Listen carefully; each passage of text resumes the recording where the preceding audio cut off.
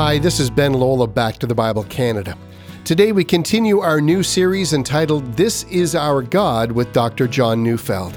Looking at our text from Isaiah 40, verses 6 to 31, we'll study the topic of the altogether glorious God. Most human learning happens by way of analogy and comparison. When we were children, we learned to put the things we absorbed into categories. It's like we had a large file cabinet in our heads, and rather than learning every new piece of information from the ground up, we learned to compare what we had previously learned to what is new.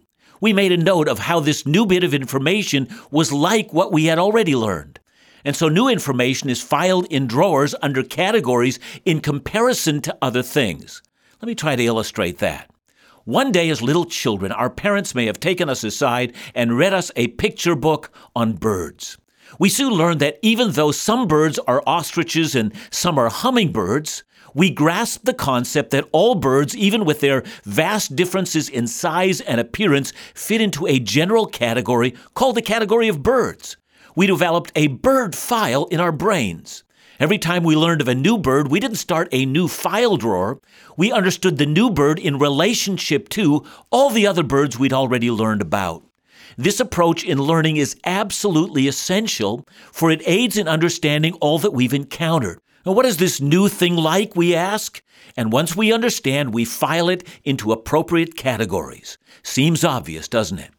As we continue to learn, the categories become more abundant and more refined and much more insightful. Not only did we categorize the world of things, we soon began to categorize the world of ideas and even human activities, and even began to categorize morality. And we learned through these categories to understand the behavior of others, comparison, similarities, relationships between things. All these make up our complex worldview of how we know what we know. We know to a large degree by comparison. Now, when it comes to God, surprisingly enough, we find that He fits into no category at all. Isaiah 40 verse 25 says, "To whom will you compare me that I should be like Him, says the Holy One." Now, it's easy to see that God is not asking us to place the knowledge of Him in the appropriate category in the right file drawer of our minds. Rather, God is saying that He fits in none of our previously existing or learned categories at all. God is simply unlike all other things. A bit of reflection tells you this must be so. For instance, we know that there are ultimately two categories of all things, and they are the things that are created and therefore temporal, and the things that are eternal or uncreated. The uncreated, eternal category has but one thing in it. That's God. And in the other, the second category, are all other things. Indeed, that's exactly what the prophet Isaiah tells us in the next verse, that is in verse 26. He says, "Lift up your eyes on high and see. Who created these? Who brings out their host by number, calling them all by name, by the greatness of His might, and because He is strong in power, not one of them is missing." Now here we learn that God is not only the creator of all other things, and therefore by necessity is unlike them, but that all other things exist because He sustains them. All other things have a relationship of dependency on God. He, however, is not dependent on them.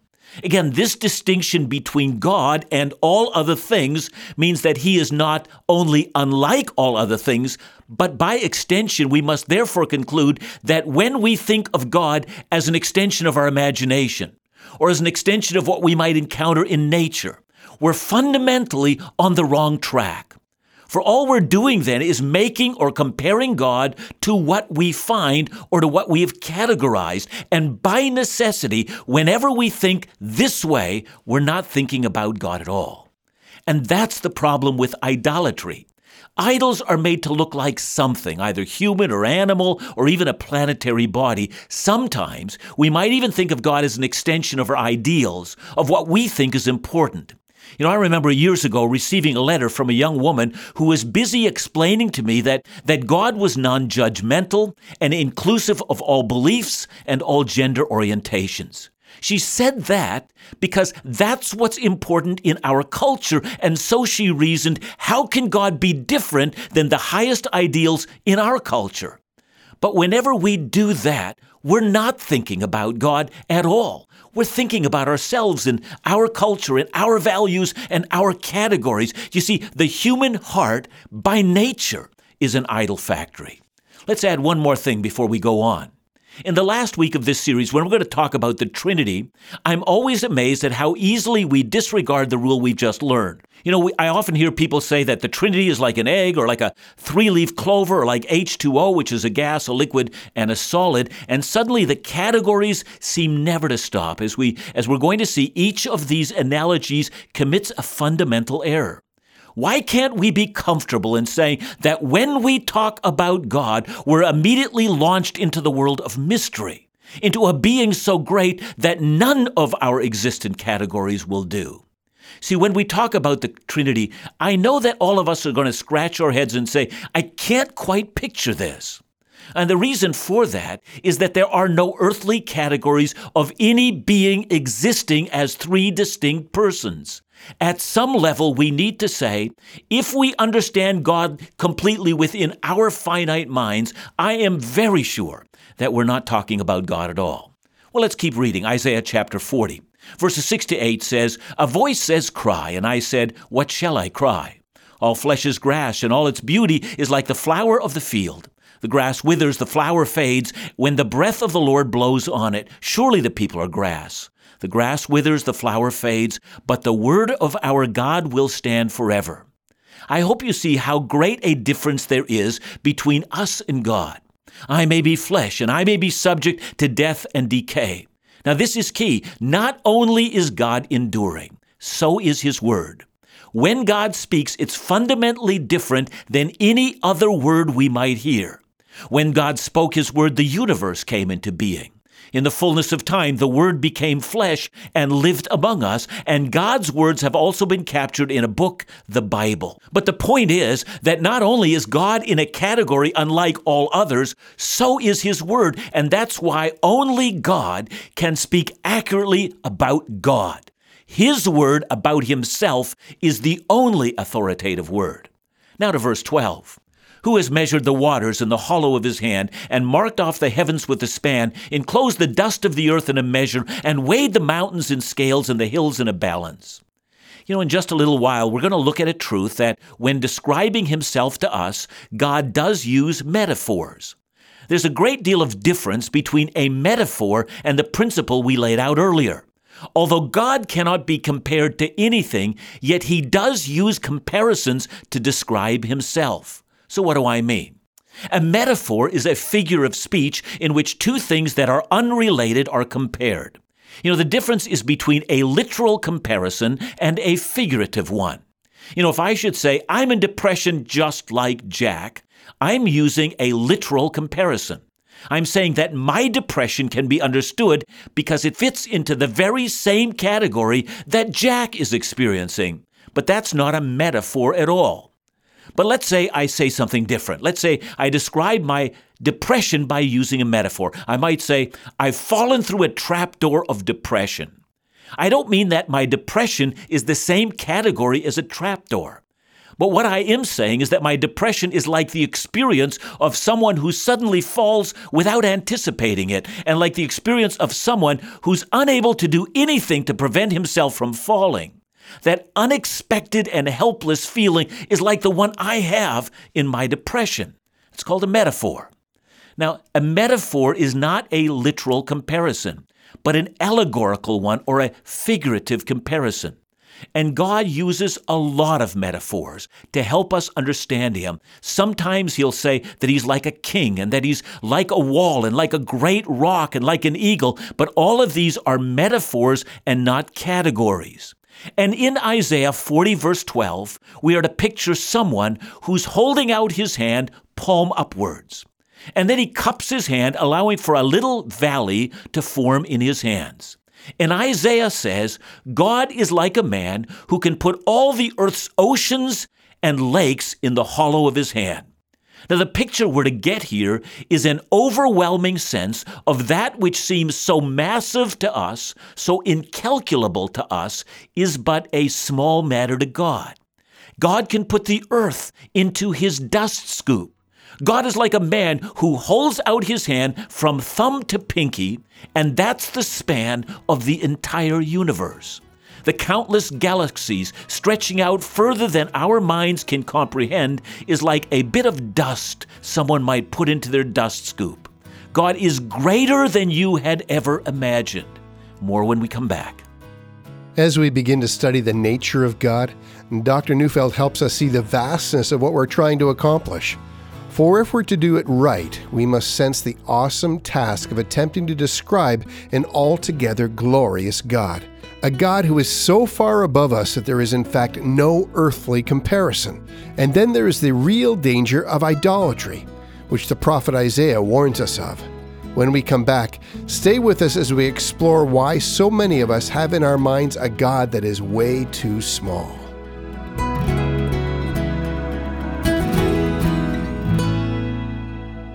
Have you ever had a burning question about something you've heard on the program?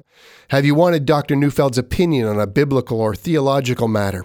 Well, you may have a chance to get the answers in our upcoming Q&A series with Dr. John Neufeld, starting February 29th. For 1 week, we'll be selecting real questions from our listeners across the country. So send us yours. You can email us at info@backtothebible.ca or call us at 1-800-663-2425. Now let's go back to the Bible with Dr. John Neufeld.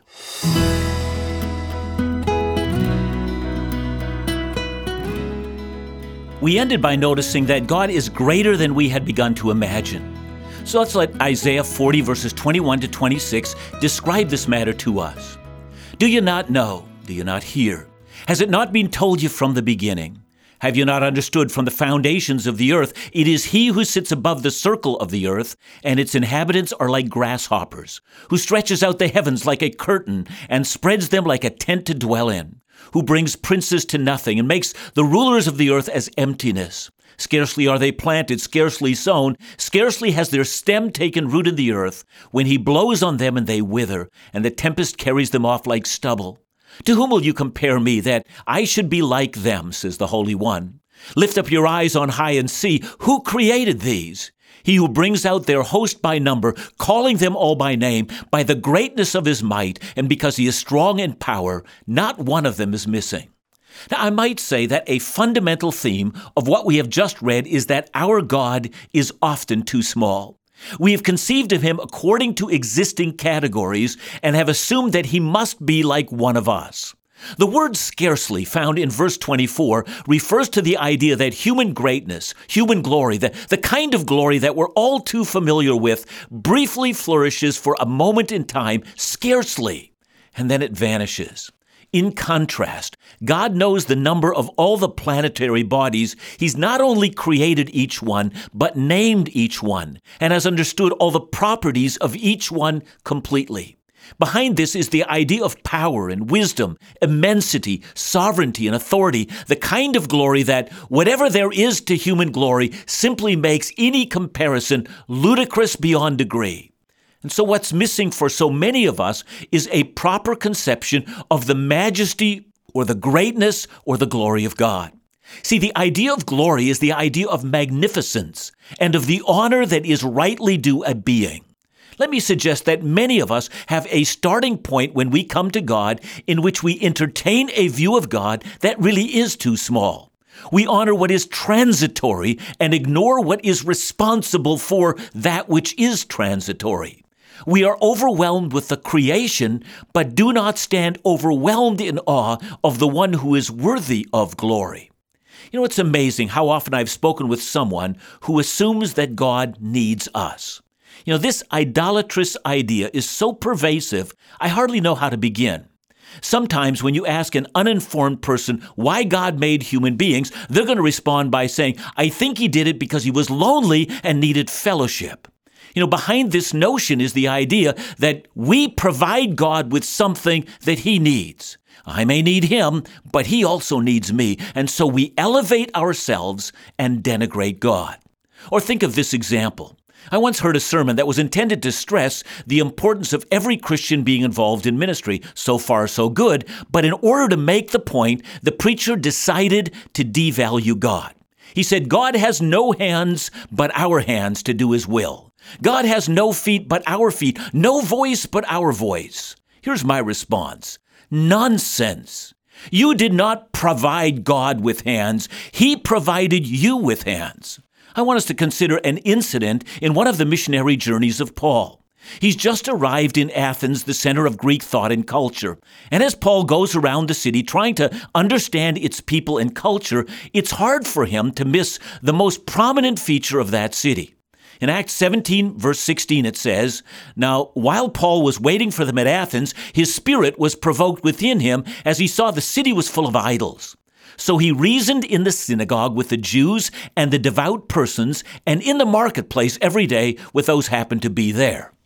Now, we might wonder what kind of conversations Paul might have had. The marketplace was a place where merchants came together, but it was also an acceptable place to discuss ideas and philosophies and even the gods. And since the Greeks in the marketplace would have had very little understanding of the Old Testament, Paul would have used reason or would have sought some kind of a common shared understanding, and on that basis began to talk to them about God. So most of us remember where he began.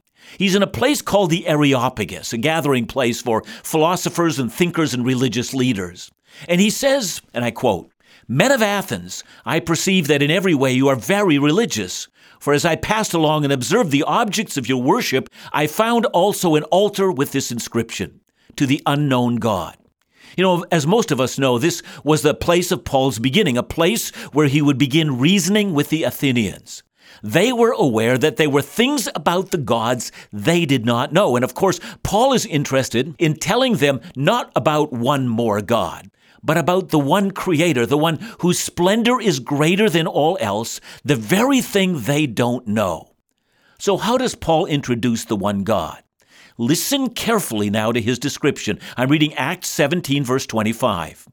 The God who made the world and everything in it, being Lord of heaven and earth, does not live in temples made by man, nor is he served by human hands as though he needed anything, since he himself gives all mankind life and breath and everything. And by the way, I hope you have some dissonance going on in your mind right now. When Christians say we're serving the Lord, we can't mean that we are taking care of God's needs. God has no needs.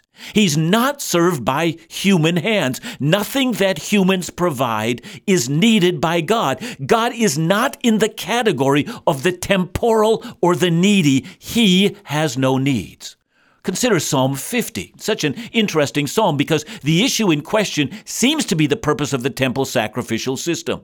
It would seem that some in Israel would have been deeply influenced by the pagan notions of God held by their neighbors. You know, for many of Israelites' neighbors, they would have thought that the gods demanded sacrifice in order to be fed. And it is this idea that found its way into the popular thinking of Israel. So listen to the response of Psalm 50, verses 8 to 15. Not for your sacrifices do I rebuke you. Your burnt offerings are continually before me. I will not accept a bull from your house or goats from your folds. For every beast of the forest is mine, the cattle on 1,000 hills. I know all the birds of the hills, and all that moves in the field is mine. If I were hungry, I would not tell you, for the world and its fullness are mine. Do I eat the flesh of bulls or drink the blood of goats? Offer to God a sacrifice of thanksgiving and perform your vows to the Most High and call upon me in the day of trouble, and I will deliver you, and you shall glorify me. See, that's a marvelous passage of Scripture.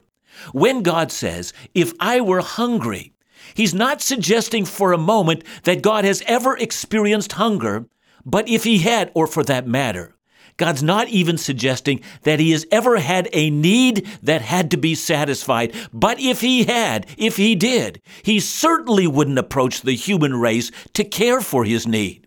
His resources know no end. Ours are limited and finite. What a futile and arrogant thing to even begin to imagine that our relationship with God satisfies a need in God. But then the worshiper might ask, well then, why did God command the tabernacle? And why this elaborate ritual of sacrificial animals and so forth and so forth and so forth? What indeed is all of that about? And for us, we might ask the same thing. Why does God want a relationship with us?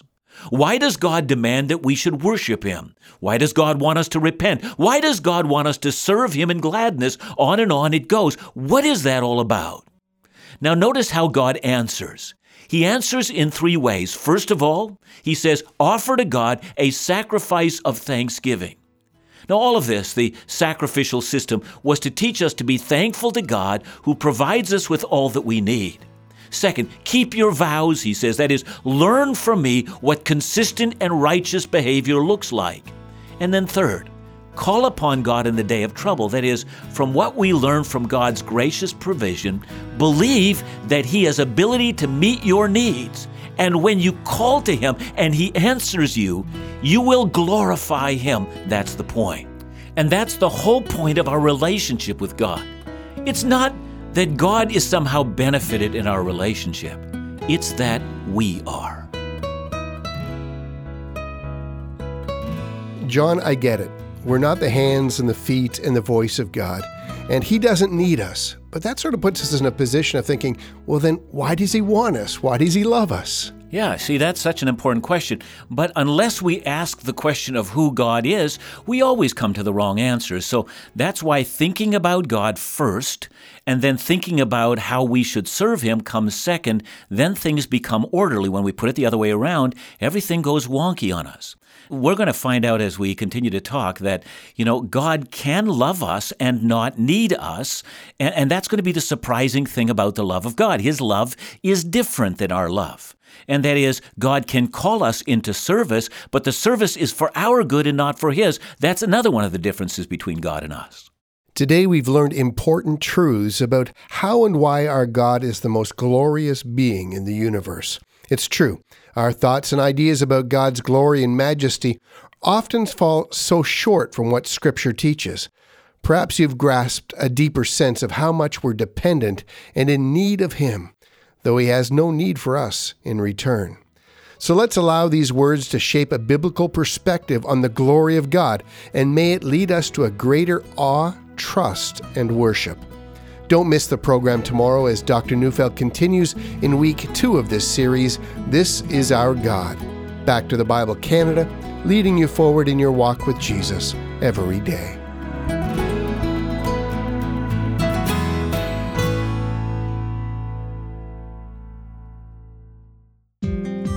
At Back to the Bible Canada, we believe in the power, authority, and sufficiency of God's Word to speak into the lives of all who are open to hearing it. We believe that God has placed us here for a purpose, to bless and encourage as many people as we can with the life-changing truths of Scripture. And we know He is working in their lives as we continue to hear testimonies regularly from our listeners. Here's one comment we received on Facebook. I just wanted to take this opportunity to say a big thank you for the service you are providing. I really enjoy your messages on a daily basis. Be assured also that you are continuing in our prayers. We're deeply encouraged by your feedback, support, and prayers of so many across Canada. If you'd like to be part of our work to reach people with the truth, please consider partnering with us today. To find out ways you can give to the mission, please visit backtothebible.ca or call us at 1-800-663-2425. That's 1-800-663-2425. And don't forget to send us your questions for our Q&A series with Dr. Neufeld this coming February 29th.